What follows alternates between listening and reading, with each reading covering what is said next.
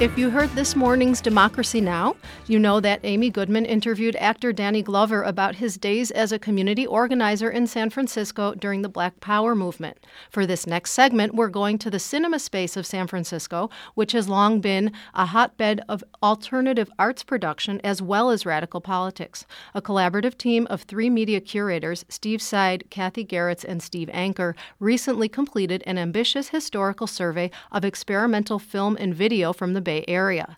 Their research project, called Radical Light, has led to both a publication with the University of California Press and to a touring film program. Our arts editor, Jesse Lerner, caught up with 2 of the curators when they were in Los Angeles this past week. My name's Kathy Garretts, and I'm a curator at Pacific Film Archive up in Berkeley.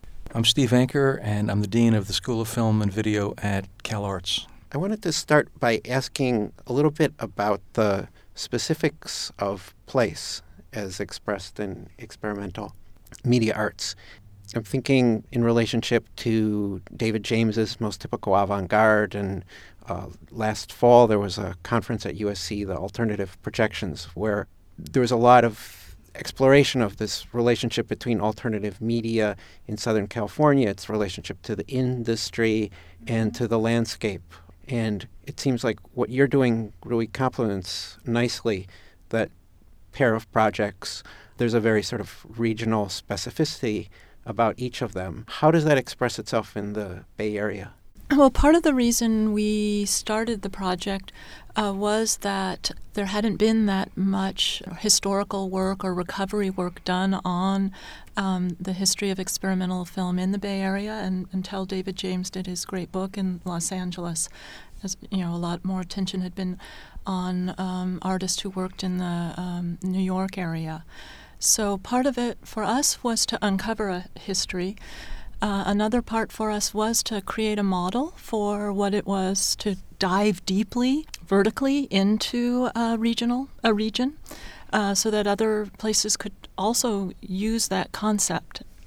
So we tried to take a really broad notion of what happened in the Bay Area. So we looked at artists who came through, artists who lived there, various institutions, for example, venues that showed work, venues that eventually arose to distribute work, and the schools that produced, say, the next generation of film and video makers that were making work in the area or going to other areas.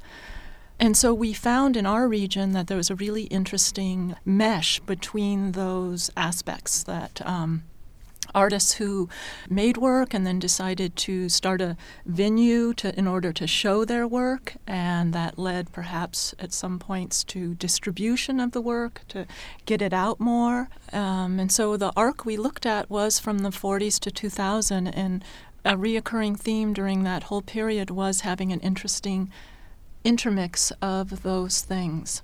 Steve worked on the landscape show that we did, so you might have something more about the actual region. Well, California, of course, has been a region which has only been lately populated by non-indigenous people, and so it's really attracted for the last 150 or so years people who were interested in relocating, shedding themselves of the past, dreamers, in some cases outcasts, and perhaps the Bay Area, the San Francisco Bay Area, has, I think, in the imagination and in reality as well, really for much of this last century, been kind of almost a mecca for people who are naturally rebellious and wanting to start their own perhaps alternative lifestyle. And I think that the 3 of us, being curators in the Bay Area for many years, sank, as Kathy was just saying, more and more deeply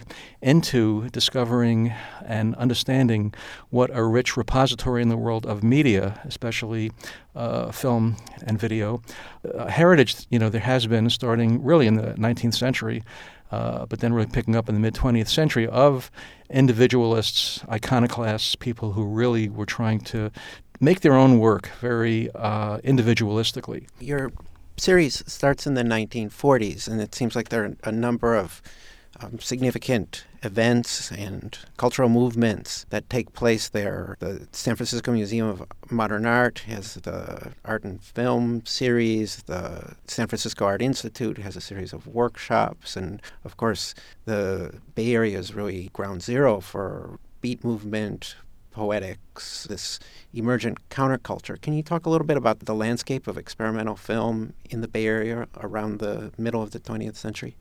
I'll start with the mid-40s that you began with. There was a fascinating figure, Frank Stauffacher, who was a graphic designer and approached the San Francisco Museum of Modern Art, as you mentioned, about taking on a film series. And at various times, other interesting people assisted him, including the animator, filmmaker, musicologist Harry Smith. His project was just really fascinating in that he, at a time when there weren't emails and even telephone calls were expensive, wrote letters, sent telegrams, and collected experimental cinema from around the world, going usually directly to the filmmakers. There was a little bit of distribution, like Museum of Modern Art in New York, in order to present that work in a museum setting, film as a 20th century art form, and to introduce people to very specific history. So he curated his programs. There'd be one on, experimental animation. There'd be one on the precursors. For example, turn-of-the-century experiments like Méliès, or there'd be one on the 1920s Europeans. And so people who went to those screenings, they bought a subscription, so it'd be for a whole year, and they wouldn't really know what they were coming to see. So some of them would be museum goers, but others were just interested people who, we know, for example, that Jordan Belson was a student at UC Berkeley and started going to those screenings, or people like Harry Smith. And some people had a penchant already for creative exploration in other forms and thought, okay, I'll try film. And so the series itself began producing the first generation of filmmakers in the Bay Area. There's another avenue that also was creating filmmakers, which is the amateur film club movement, which was very strong in the Bay Area beginning in the 30s. And there's a number of filmmakers who kind of cross from seeing themselves as amateurs who begin also showing at Stauffacher's Art and Cinema series. It's kind of like emergence of a movement. They start shifting from seeing themselves as an amateur to seeing themselves as an artist. And then things change a little bit in the 1950s when become much more interdisciplinary between artists. But maybe, Steve, you'd like to talk about that? So really, San Francisco became in the 50s and then in the 60s again a real place in which young people especially could come and do what they would like, and live very differently than they might have, where they came from, the Midwest, the East, perhaps Europe. So really, starting in the 50s, you had sometimes people just having moved there, sometimes people who, like Sidney Peterson, grew up here, really trying to do very different kinds of things with film. And that often meant intersecting with other kinds of revolutionary artists of the period, in some cases working with poetry, other cases music or painting. One of the films which will be shown at the Red Cat from the early 1950s is by Christopher McLean, and it's called The End. And he himself was a very well-known, although kind of an enfant terrible figure, a poet in North Beach in the early 1950s. And he made his first film, which was an extraordinary, complex and very radical in its use of storytelling and narrative series of portraits of some of his beat friends from that period. And it's also an incredible portrait of a 50s Cold War America.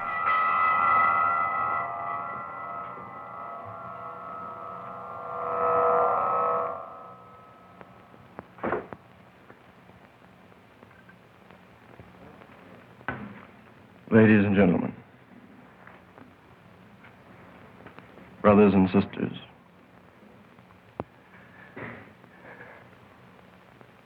soon we shall meet the cast. Observe them well, see if they are not yourselves. And if you find none of them to be so, then insert yourself into this review. And people like Christopher McLean, Lawrence Jordan, Jordan Belson were interested in trying things with film that they had never seen done before. And they were being inspired and also working with other radical artists from that post-war and Cold War era, 1950s San Francisco. And this kind of energy sustained, really, because Kathy also mentioned this landscape program. You know, and San Francisco, in some ways, is a landscape of the mind, but it's also a place of constant change. Physically, it's a place in which almost from one neighborhood to the next, sometimes one block to the next, you don't know what the vista is going to be like. You've got these hills, you've got sometimes fog coming and going. It's almost psychologically and physically a place of unpredictability. So by the 1960s, of course, it became a mecca for young people, you know, and this wonderful spirit of revolution and discovery is all over all those films from that period. There's also a program of more recent work, right, of films from the 1980s and 1990s, and some of the filmmakers that coming out of the art schools in the region, people like Scott Stark and Colleen Smith, Dominic Ganjarami, who are all very active today as media artists. Can you talk a little bit about the contemporary scene in the Bay Area? Really, in the last 30 years, or let's say the last 20 years in which the book covers from 1980 through 2000, it was a period in which a good percentage, perhaps the majority of emerging filmmakers, in fact, had learned about independent and experimental film from filmmakers or curators in schools. And by that point, there really had already been a tradition, you know, that again had started perhaps, at least in the Bay Area in the 40s, but had been decades old. So they had absorbed, they came of age by absorbing wonderful work by people like Bruce Conner or Bruce Bailey. And yet there they are, younger people working with a medium, you know, and within a form which itself is identified in a lot of ways with the radical 50s and 60s. And so what you find with a lot of these younger filmmakers who emerged in those decades is they were absorbing a lot of, in some cases, the techniques, in other cases, perhaps the attitudes and the aesthetic approaches of some of their mentors or their predecessors, but, you know, they were synthesizing.